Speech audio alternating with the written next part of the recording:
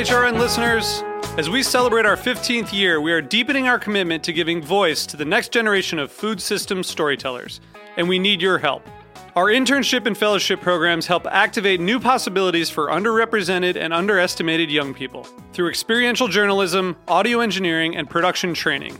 Through these unique programs, HRN helps food equity stewards build essential workforce readiness skills that expand their potential and foster economic mobility. Please consider supporting these critical programs. And with a minimum donation, you can be entered to win a dinner for two at an amazing restaurant in one of 8 cities and tickets to a concert at a great venue in one of those cities. We have incredible partners across the country who have donated, as they also share our passion for helping to educate the next generation of food systems storytellers. Check out heritageradionetwork.org/15 to donate and enter to win today. That's heritageradionetwork.org/15 to donate and enter to win today. And make sure you donate before March 31st. Thank you. Today's program is brought to you by Korin, a supplier of Japanese chef knives and restaurant supplies. For more information, visit korin.com.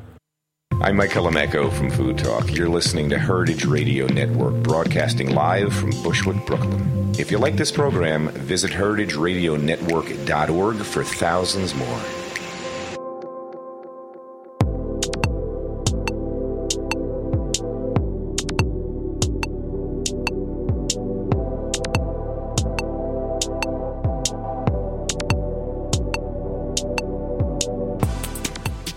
Hello, welcome to Japan Eats. I'm your host Akiko Katayama, a food writer and director of the New York Japanese Culinary Academy, which promotes a deeper understanding of Japanese cuisine in America.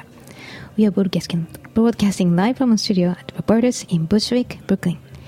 This show is all about Japanese food and food culture.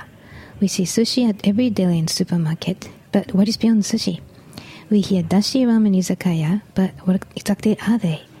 Japanese food is still a mystery for many people, and I'll try to demystify it in this program with my co-guests. And my guest today is Stefan Ramirez, who is the founder and tea specialist at tdlast.com, which he started in 2005. And Stefan is also an experienced traditional tea practitioner of the Rasenke school. So today we'll talk about how Stefan got into tea and started his own tea company, how he established relationships with tea growers, his passion for tea ceremony, and much, much more. Hello, Stefan. Welcome to Japan Eats. It's a pleasure to be here. Okay, so first of all, please tell us your background. So I heard that you worked in the fashion industry before you got into tea. Yeah, I did. A lot of people ask me where I'm from. So I was actually born in Colombia. I lived there until I was 2, and then I moved to Vienna, Austria. Wow. My mother liked to travel a lot, so we spent a good amount of time there, and I finally came to the States when I was 8 years old. I lived in a little town right outside of Manhattan. It's called Harrison, New Jersey. That's where I went to school. I went to New Jersey Institute of Technology for an engineering background. So actually, before fashion, my endeavor was actually to be in networking. And at the age of 19, I actually got an engineering job, which was a lot of fun. I thought that, technology was where I wanted to be. But after having worked in that for about 3-4 years, the guy next to me asked me what the latest Asus motherboard was. And at that moment, that's when I realized that I didn't want my life to be that way. So I made a big jump, and I decided to quit my job, leave my apartment. I started living in the East Village, and then I started working in fashion. Funny thing is, through fashion, I had been working there for about 2-3 years and just developing my skills in sales and aesthetics and things like that. And then I found this tea company who needed a part-time salesperson. I thought it was kind of amazing when I first walked in, the way it was set up. It was almost like a laboratory, but it was totally unknown to me, like everything that I had seen. I applied, and then I dove head first into it, like really shortly after that. I had to take a tea specialist test, and they threw all this information at me, and I was really overwhelmed, but at the same time really stimulated and excited about learning about this really, really deep product that I had no idea about. Wow. So it's a Japanese tea company? Yes. Oh, okay. Wow. I'm curious. So can you say the name of the company? No. Yeah, it's a very famous one, Itoen. Oh, okay. They've been supporting us, so thank you, Itoen. Okay. So, right, but what was the moment that you really realized that tea has something special to you? It was actually when I started studying for my first tea specialist test. I was kind of going through the information and looking at the world consumption rates and the production rates and how much American consumers were drinking and how lowly ranked America was, and the history and reading about the Opium Wars and the Boston Tea Party. My mind just started to race, and I just started to realize how deep of a product I had just encountered, and I started to really take it in full seriousness. There are methods of tasting, there are professional methods of rating tea, and this really, really stimulated, because in any direction that I decided to kind of study and further develop my knowledge, it was endless. It's like it's like 2,000-year-old product, and I kind of realized that even if I got to live 100 years old, I would never fully understand everything, and that stimulates me. Right. The more you learn, the more you know you don't know. And as you get older, your knowledge about it changes as well. Okay. So, so your company, you started Tea Dealers. So what kind of motivation, and how did you start the tea company? So after my 2-year stint with the Japanese tea company, I had left, and I wanted to actually go back into retail and managing retail shops. I thought that would actually be a skill that would be really good for my future. I didn't exactly know what was going to happen, but 6 months into it, I got a call from one of my really, really close clients, and he said, "Stefan, we can't get the tea anymore that you used to sell, and I don't know, we're just missing that aspect of it. Can you still acquire it?" And I said, let me try to see what I can do. So it just came about really, really naturally. I called a couple of people and said, "Hey guys, would you support me in this endeavor?" And they said, "Yeah, definitely, if you want to do it." And that's how it started, just really, really natural. It wasn't something that I wanted to do, and they just kind of naturally pushed me into it. And so I started off privately. So I just had a few customers. It was through referral only, and it allowed me to really, really to learn about tea, specialty kinds of teas, only premium. I'd be able to travel to Japan and have clients that I was buying for, so there was no risk involved. But the amount that I got to learn, and just it was an adventure. It was really, really amazing to be able to do that. It sounds like you have a good patron kind of relationship with your customer. Yeah, I was very, very lucky with that. Right. Okay. So, and you just worked with all individuals. Yeah. Right, for a while. Exactly. And then, but now you have much more, the bigger scope of the business. So what kind of business do you do now? Well, now it's, educating the public. I realized that I needed to reach out to more people, and premium tea or high quality tea doesn't necessarily mean it has to be crazy expensive. It has nothing to do with that. It has to be. It's more about who produces it and how much effort they put into making it. So. I wanted to just show people that part of tea, that you don't necessarily have to spend a lot of money, but but you should kind of really care about what you're drinking. Right. So Tea Dealers, which you started 2005, that's 11 years ago already. So you have you import, distribute, or what's the scope? Yeah, I import. Okay. Everything is abroad. My black teas come from one agent that I've known for a long time. His family owns a tea farm for a really, really long time, almost 40, 50 years. The market system in India is kind of different, so there's one agent. Everything is based on like a market, almost like the bidding system. so that it's fair, so that everybody can get tea. But I trust him, and I trust the kind of farms that he works with. Same thing in China, in Japan. It's people who I've established relationships with, or I've come in contact with their product through somebody, and just really natural that way. Right. So I heard that you directly source your products. Everything, yes. From premium tea producers, right? So how did you find those producers and establish good relationships with them? It's a lot of legwork. A lot of legwork. It takes me months, sometimes years, to find somebody. When I start looking for someone, it's based on a taste that I'm trying to fulfill in my menu, not just a type. There's a type, but then there's also what I consider to be an ideal representation of the region, of the quality of product that can come from that region.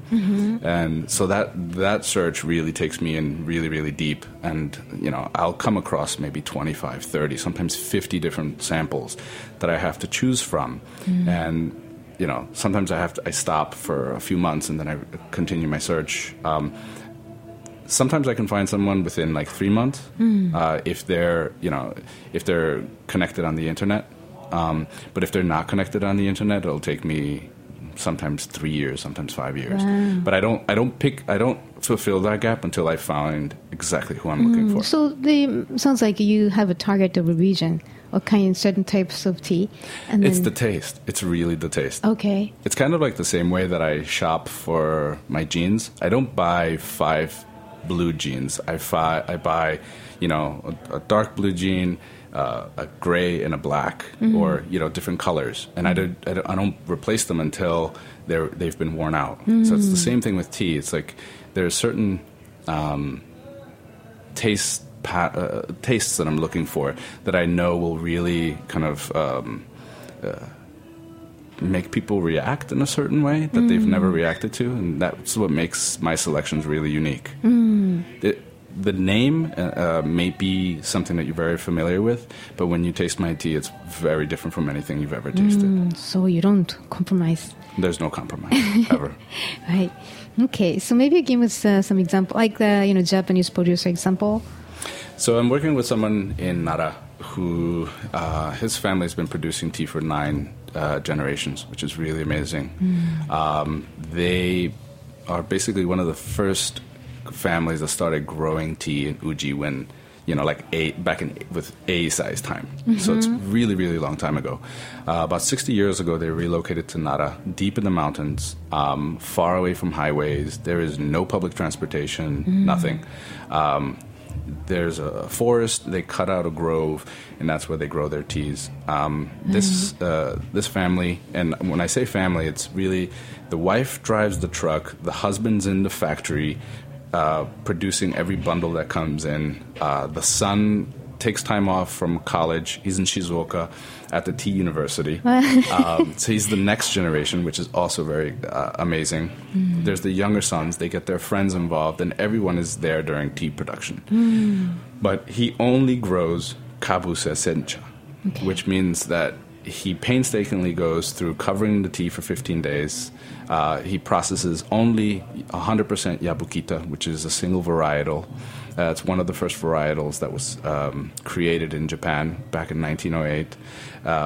And he specializes just in that. And from that product, he gets different products. Like the kabuse sencha, of course, is the top grade, but then the coarse stems and leaves becomes his karigane or kukicha, which is a really familiar tea, but it comes from that grade. Right. He roasts the kukicha and it becomes hojicha, another everyday tea. But again, it comes from that quality of tea. And when I first tasted his tea, I tasted the top line of it, but then I asked, can I taste the karigane? And the karigane is like an everyday tea. It's called the farmer's tea. And that's what the farmers drink. The farmers don't drink the high-end stuff because that's what they want to sell. Emperors and that's what they want to sell. Right. But, karigane is really kind of like a representative of a Japanese way of thinking. You know, it's like motanai, never wasting anything. So the stems and the twigs and the coarse leaves get set aside, and that gets made into another product. But in that product, the heart of that Japanese expression, you can see that he puts so much effort into making that product special too, by baking it a little bit or whatever. So those are the kind of people that I want to work with. So that's the whole essence of sustainable and very local. Yeah. And just caring about every part of it, not just the really high-end stuff, you know, and that gives me leverage. So if someone can't afford the really, really high-end tea, they can still enjoy a very everyday tea, and it's nothing less than the best they have to offer. Actually, they're really unique. Like a kukicha, it's roasty and I think less caffeine too. It depends. Caffeine is a tricky situation. I don't like to talk about caffeine because if some people are sensitive to caffeine, it's going to affect them either way. Yeah, I was going to say because like in the morning you have a higher caffeine, like leafy one, and maybe at the end of the day you can have, but it doesn't work like that. Exactly. Sounds like if it's good quality, it's going to be high in caffeine. Okay. Higher. All right, I'll have to remember that. All right. So. Yeah, then you have also... what kind of tea do you sell, by the way? So 5 different countries, Japan, China, Taiwan, and Korea. And exactly like I said before, it's something that has a specific taste. I have greens, I have blacks, I have oolongs. I don't have any pu'ers yet. Pu'er is kind of like my next objective because it's going to take me a long time to research pu'er. But because it's aged. It's a category all on its own. Right, it is really, really complicated. But I cover all spectrums. Everything is based on a particular taste. So I want to give my customer an option to be like, oh, today I want to try this and today I want to try that. Like I drink tea every day, so it needs to fit my mood. So one day I want just a simple hojicha, you know. So I have hojicha. Someday I want something really refined, so I have a competition tea, you know, and then everything in between. It's really based on what I'm eating to pair with food, and if it's a rainy day, I just want something really easy. There's one thing about that people talk about tea and coffee together, but one thing really special about tea is you can pair perfectly with food. Yeah, it's very, very food friendly. Right. So that's another thing. Like people say, drink coffee, caffeine, but then there's different effects. But I think, coffee is a baby compared to tea. Coffee has only been around for the last 200 years. Tea's been around for at least 4,000 years, 2,000 years mainly. But the only product that I could say really is as close to tea is wine. It's the only product that has the same age, the same sophistication in cultivation, and the same sophistication in processing. And I constantly make analogies like, it's like wine, and it actually helps people to understand the depth and the realm of what tea can actually represent. Interesting. Okay. And the other aspect of the tea is, and you sell ceramics too, right? And I saw your website, amazing, beautiful products. So, and I think you worked with 14th generation porter from Japan. Actually, 3 of them. Oh, really? Wow, that's crazy. Yeah, 2 of them are actually siblings. The Nakazato family. It's Taki and Hanako-san. And both of them, of course, come from a really, really well-established... They're pretty much rock stars as far as ceramics are concerned. Everybody knows them in the ceramic world. I knew of them. They were under my radar, but I thought that I wouldn't be able to really reach them because of how popular and how famous they are. But through a mutual acquaintance who had gone to school with Hanako's partner, I was actually made the introduction. So that actually changed it for me because, like the same way with my tea producers, like I would like there to be this natural synergy, this kind of like natural relationship instead of just going and be like, hey, I want your product or I think you're cool, whatever. So that worked out really well. And then through Hanako, I was able to reach Taki. Taki is an amazing artist. His teacups are a galaxy all on their own. And then the third longtime generation is the late Seijimon Tashiro the 15th, who is from Soma. I had that story is actually really amazing. I had met him a year from the exact day that the tsunami happened in Japan. So it was actually March 11th of 2009, and I had purchased his wares. And then, unfortunately, a year later, 3 months after the tsunami, he had passed away. But he really inspired me to kind of reach out and to never underestimate my ability. He welcomed me into his showroom with his wife, and he worked with me, and I was able to purchase a few things. His cups I had purchased for one of my clients who raised horses. So the Somayaki tradition is to actually draw horses, left-facing horses, which is a very omedetai celebratory thing. But I still have one of his cuses, which is a personal object of mine, and then I have a tea set. And he doesn't make tea sets normally. This was something that, even when I picked it up, it was already about 20 years old. But, yeah, thanks to him, it really helped me kind of like be a little braver in the Japanese ceramics. Wow, so that's another deai, like meeting, special meeting. And so what are the criteria in choosing a great teacup? Depends on what you want to put in it, first and foremost.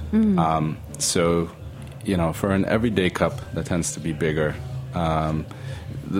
First you want to choose the size, right? And then after that, the shape. And you want to start first at the rim, the lips, the lip.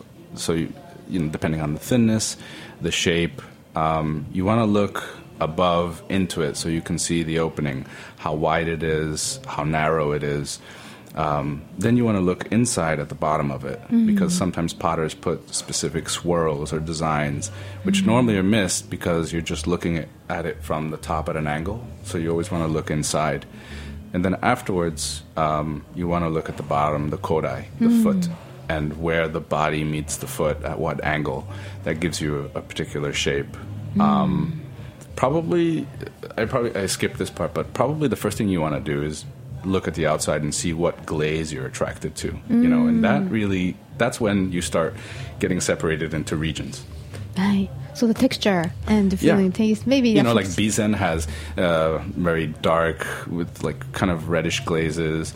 Shiga and Iga, which is where I just recently went to in May, have this kind of glassification where, because they use wood firing, they bring the heat up so high that the glaze turns into glass, and you actually see a ball of just bidoro, a glass, like cracked glass that's formed on there. Right. Those are all traces of wood firing. And almost all of my ceramics are wood fired. Okay. And wood firing is really, really a pain. It takes about 7 to 10 days of constant firing, which means you have to use a lot of wood to continue firing, and not just the same wood. The better the density, the better quality the wood, the higher the fire is going to be.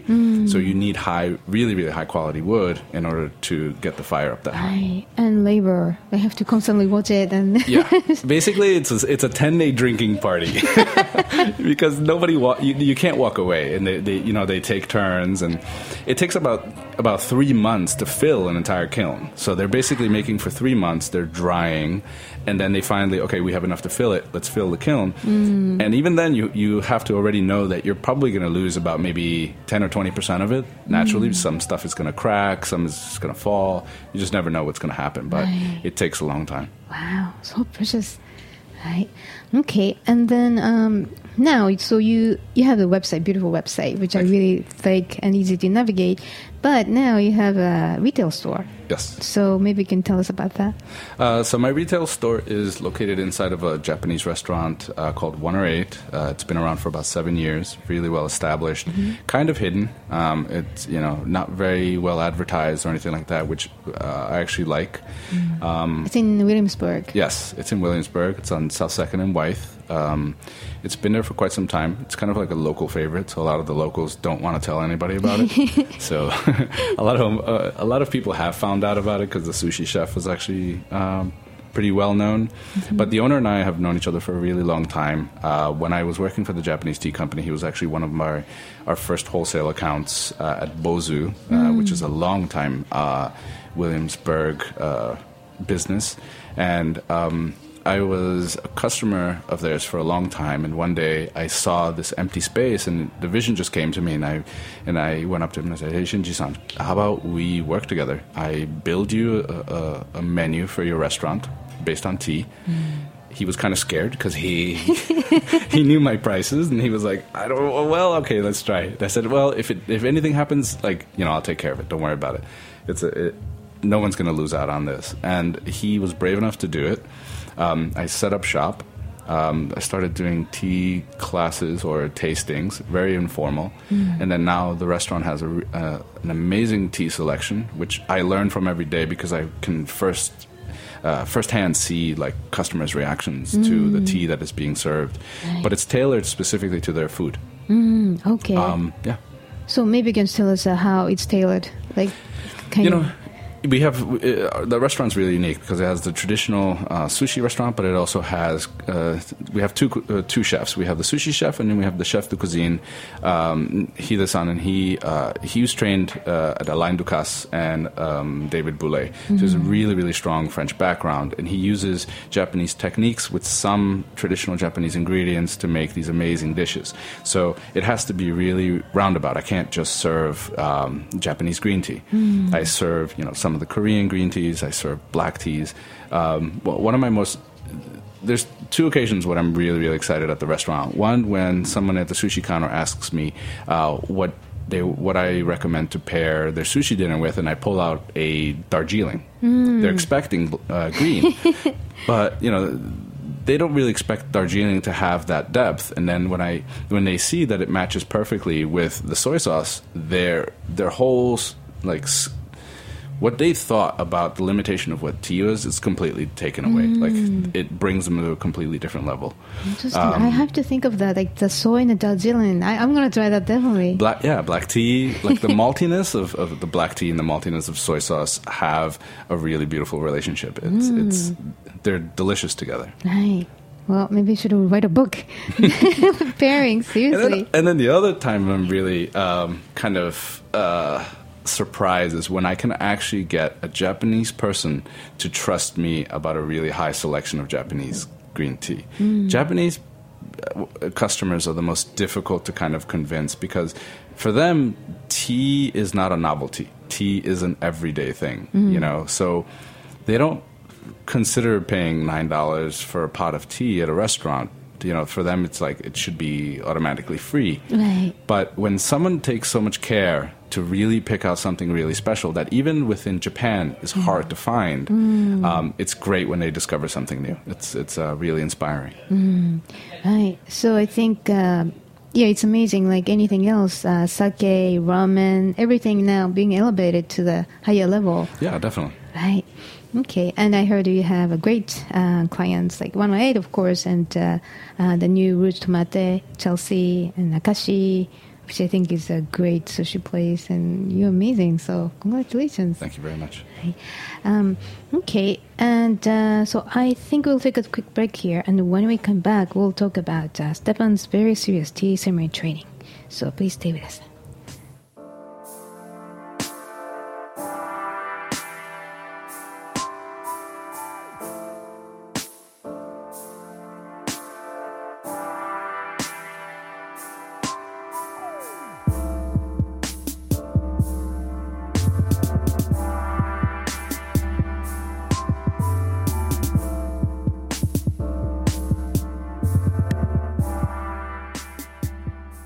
Today's program is brought to you by Korin, supplier of Japanese chef knives and restaurant supplies. Korin is proud of their Japanese culture and traditions, but they want you to know that their products are not just for Japanese restaurants. Their knives and tableware bring out the best qualities of food from every culture and fit into every restaurant, from French to Pan-Asian to American, and that is why they're located in New York City, where people from every country in the world come to eat. Korin's unique store in Lower Manhattan is home to perhaps the most extensive collection of Japanese chef knives in the world, including Japan, plus the rarest natural sharpening stones and exquisitely designed tableware.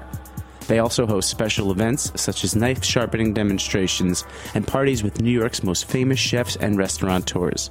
Korin is dedicated to this ideal, bringing the implicit and elegance of Japanese culture to your table, be it in your home or in the finest restaurant.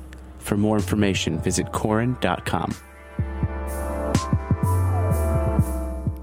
Welcome back. You're listening to Japan Eats, broadcasting live from our studio in Bushwick, Brooklyn. I'm your host, Akiko Katayama, and my guest today is Stefan Ramrez, who is the founder and tea specialist at Tea Dealers, which is started in 2005. And Stefan is also an experienced traditional tea practitioner of the Rasenke School. So you offer staff training and education about tea for your clients. So how do you find the knowledge level and interest in tea right now? I think that the interest is really high. They have some knowledge because of their cultural background. So maybe, that's one of the beauties of tea is that the cultural, it's so deeply ingrained in different cultures. So they've been around it, but unfortunately their exposure to it is very, very limited. And that sometimes becomes very difficult. Right. So how do you educate people? Like the biggest challenge in training people? It's just getting them comfortable with the product and showing them many different types of product. Just by explaining to them that, black tea, green tea, oolong are all the same teas, it helps to kind of start to understand what tea is. But just demystifying everything and just simplifying everything so that they're not so overwhelmed by it. Like, yeah, this tea might be very, very expensive, but that doesn't necessarily mean that you can't learn how to handle it. So just increasing the knowledge and just making them confident about how simple tea is, because it's actually a lot easier to make tea than it is to make like those crazy coffee faces, those latte things. That's true. Right. And I heard that you also offer public presentations for schools, government-sponsored programs, museums, and other places. So it sounds like there's a demand for tea education. Yeah, and also, I like to talk about tea through culture. I think that's what makes it so deep and so such a strong subject, that it's not just a simple product. And through that avenue, I can kind of really venture off into a lot of different subjects to just keep the listener interested, whether it's food, whether it's wine, historically, the historical importance in tea. So there's a lot to talk about, and I like to really kind of like venture outside of just restaurants, because that's where you can get people to kind of really focus. Right. So it's beyond the taste; it's the stories that you are talking about.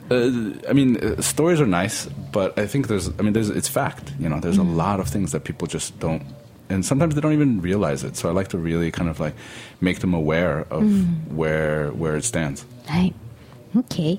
And also, this is interesting. I heard that you practice traditional tea ceremony, as I said earlier. So when and why did you start your practice? So I started tea ceremony with Urasenke right after I stopped working at the tea shop. I wanted to keep tea close to me because I had like I said before, I didn't have any intention to actually continue a tea company or anything like that. So I wanted to keep it close to me. And at the time, there was a teacher there at Urasenke who was really, really well respected, and he allowed me in. I kind of skipped a 2-year waiting list, and I started to practice there. It's at 69th and Lexington. It's called Urasenke New York.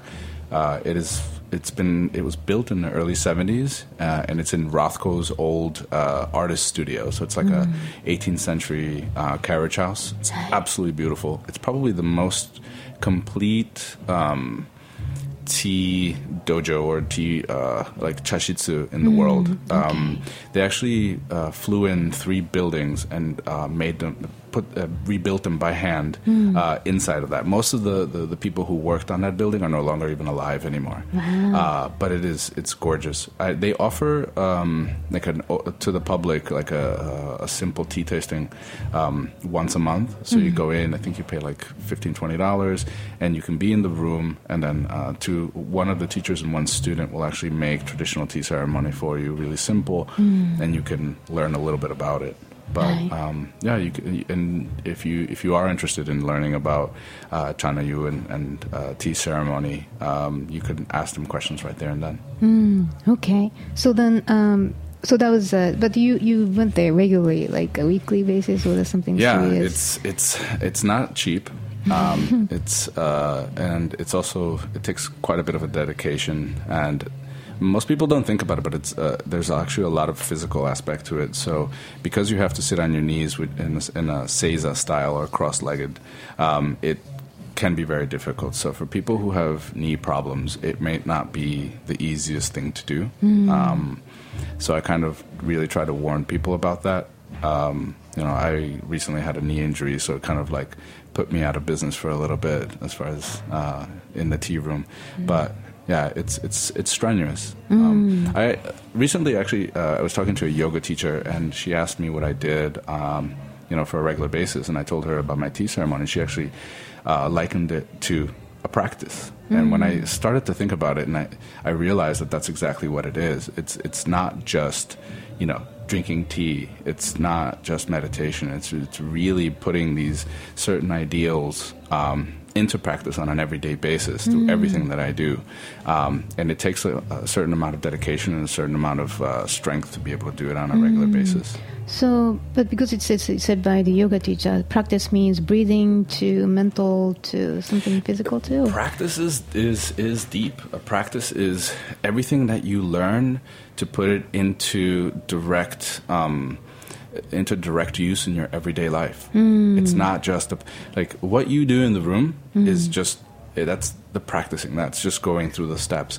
But then applying that into your everyday life, that's when it takes on life. Ah, okay. So in a way, it's life-changing. Yeah, it is. If that's why I said it needs to be taken seriously, because if not, you won't take it, like you won't really want to do it very long. Right. My former guest is on episode 51, Keiko Kitazawa Koch. She is actually Omote Senkei nice. Sensei. But she said 10 things that changed by tea ceremony. I was on the episode, but it's amazing. It's really a conversion of something in your mind. And it's lifelong.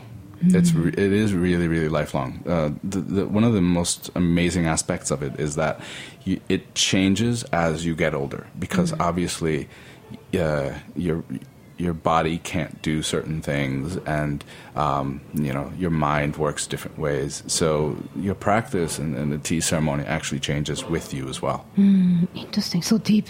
Very deep. Right. And to make it even deeper, you went to Kyoto. Yes. Right, on sabbatical, and you can maybe tell us about that. Yeah, so there's this program that's been established since the early 70s.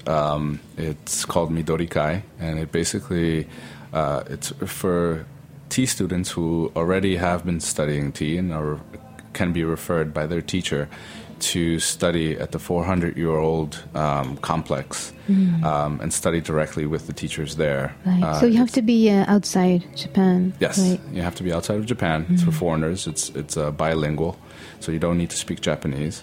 And it's very, very intensive. You're there for a year. Your Monday through Friday is completely planned out. In the mornings, you receive lectures about the history. What time do you start? Like, what time do you start in the morning? We start around like 8:30 in the morning. Sorry. And yeah, lectures, and we have lunch, and then right after lunch we go into the chashitsu, the tea room, and then we have okeiko, or tea practice, for about 3 hours, which is kneeling most of the time. And then after that we have chores, and then you have to be in the dorm room by 9:45 every single day. Right. And So the next day you have to kind of start all over again. no nightlife. No nightlife. No, I mean, there's very little time for anything. So, like, that's why I try to discourage people. Like, it's not an opportunity to go and, like, oh yeah, so I can go to, you know, to other parts of Japan and this and that. It doesn't really allow very much time for that. So in a way, it's like a monk kind Yes. of.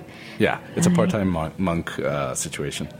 So what did you learn from the sabbatical? Dedication and what it takes to actually be able to do that on a regular basis. And not only that, but also seeing the people behind it, what it takes to make this tea organization, NT, and, you know, because they work with so many people. They work with the flower people for flower arrangement. They work with potters. They work with people who make incense, the people who make the sweets, the people who make... So seeing all those people and seeing how everything works together almost as a system, it made me realize that because I work with potters and because I work with tea people, I have a level of responsibility in representing them. I'm almost like an ambassador. So it showed me how much responsibility I have, and it makes that's why I'm so serious, but at the same time so passionate about it. Is because, you know, everybody that I meet and everything that I bring here has a lot of meaning to me, and it's my focus to kind of really represent them. Right. So you learned the mission through tea ceremony in a way. Right. That's amazing. Okay. And so that's it's a little different subject, but I heard you said you offer free tea classes at 108. Yes. Right. On Sunday evenings and Tuesday evenings, I have tea tastings. They're more informal. I think classes is too formal. You can come in anytime from, you know, you can sit as long as you'd like. You can have as much tea as you can take. You can stay for the whole thing if you'd like. To find out about them, you can go at the bottom of our website. There's you can subscribe to our newsletter, and then also you follow us on Instagram. And every week I change it up. I make it really, really for New Yorkers' lifestyles, so you can pick and choose exactly what you want to come into. If you can't make it one day, there's another day. But yeah, you know, I'm doing a lot of exciting things, working with different people, just making it as interesting as possible. So far, what kind of people come to your classes? It's really wide. I mean, I get a range from 20 to 60. You know, I get 20-year-olds who don't know anything about alcohol. They don't drink, but they like tea, and they want to know more about tea. Then I have, you know, hardworking professionals who want an alternative. And then I have just tea geeks who just want to know what I'm carrying and how it's different from everything else. And I have a lot of wine people, like sommeliers and producers. Again, because, you know, wine and tea have the closest relationship to each other, so they're able to understand a lot of the things that I'm throwing out there. Wow. But, you know, when you started your business 11 years ago, that was not the time, like, tea just started to be more getting attention. Yeah. Right? So, obviously, according to the demographics of your clients and, you know, people come to your classes, it's changing. It is. I think probably in the next 10 years, what we're going to see is there's going to be a lot more green tea in the market. Right now, you know, we're still predominantly black tea. But I think that there's going to be a huge increase. And green tea isn't just, you know, it's matcha, it's the oolongs and a lot of those things. So they're all kind of like put together into the same group. But yeah, I think in the next 10 years, people are going to be drinking a lot more green tea than black. Right. And, well, people say it's healthier too. They're all healthy, you know. They all have a different benefit. that's the amazing thing about the plant. As it changes, the chemical the composition changes, and it gives you something different. There's no such thing as bad tea. I suppose it's well made with love. Yes. Right. So, okay. So, what's your plan for the next? I want to continue to working to doing bigger collaborations with people. I mean, that's what I've been doing recently, outside of the restaurant world, with spas and holistic centers, and just being able to reach out to as many people as possible and making them aware that, this product is here. We are a great gateway to the start of things, to learn more about tea and to go deeper into tea. But I'm really inspired by the collaborations that I've been doing recently. Like one of them is this local spa called Lanshin, and we've just written up on Vogue.com, which we never intended it to be that way. But again, it's because of the natural synergy that is there, and just doing something passionate and working together, and the bigger, stronger collaborations. Sounds like tea is part of a lifestyle. It is, yes, exactly. Right. Okay. Great. So thank you for joining us today, Stefan. It's my pleasure. Thank you very much. So listeners, if you'd like to know more about Stefan's activities, please visit tdealers.com. That is t-dealers.com.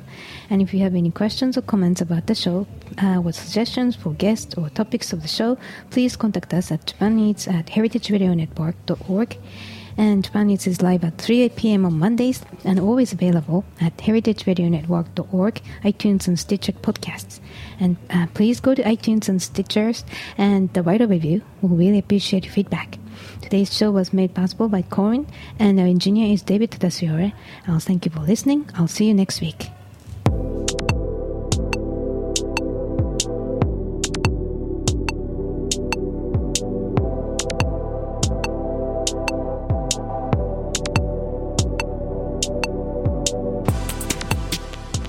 Thanks for listening to this program on heritageradionetwork.org.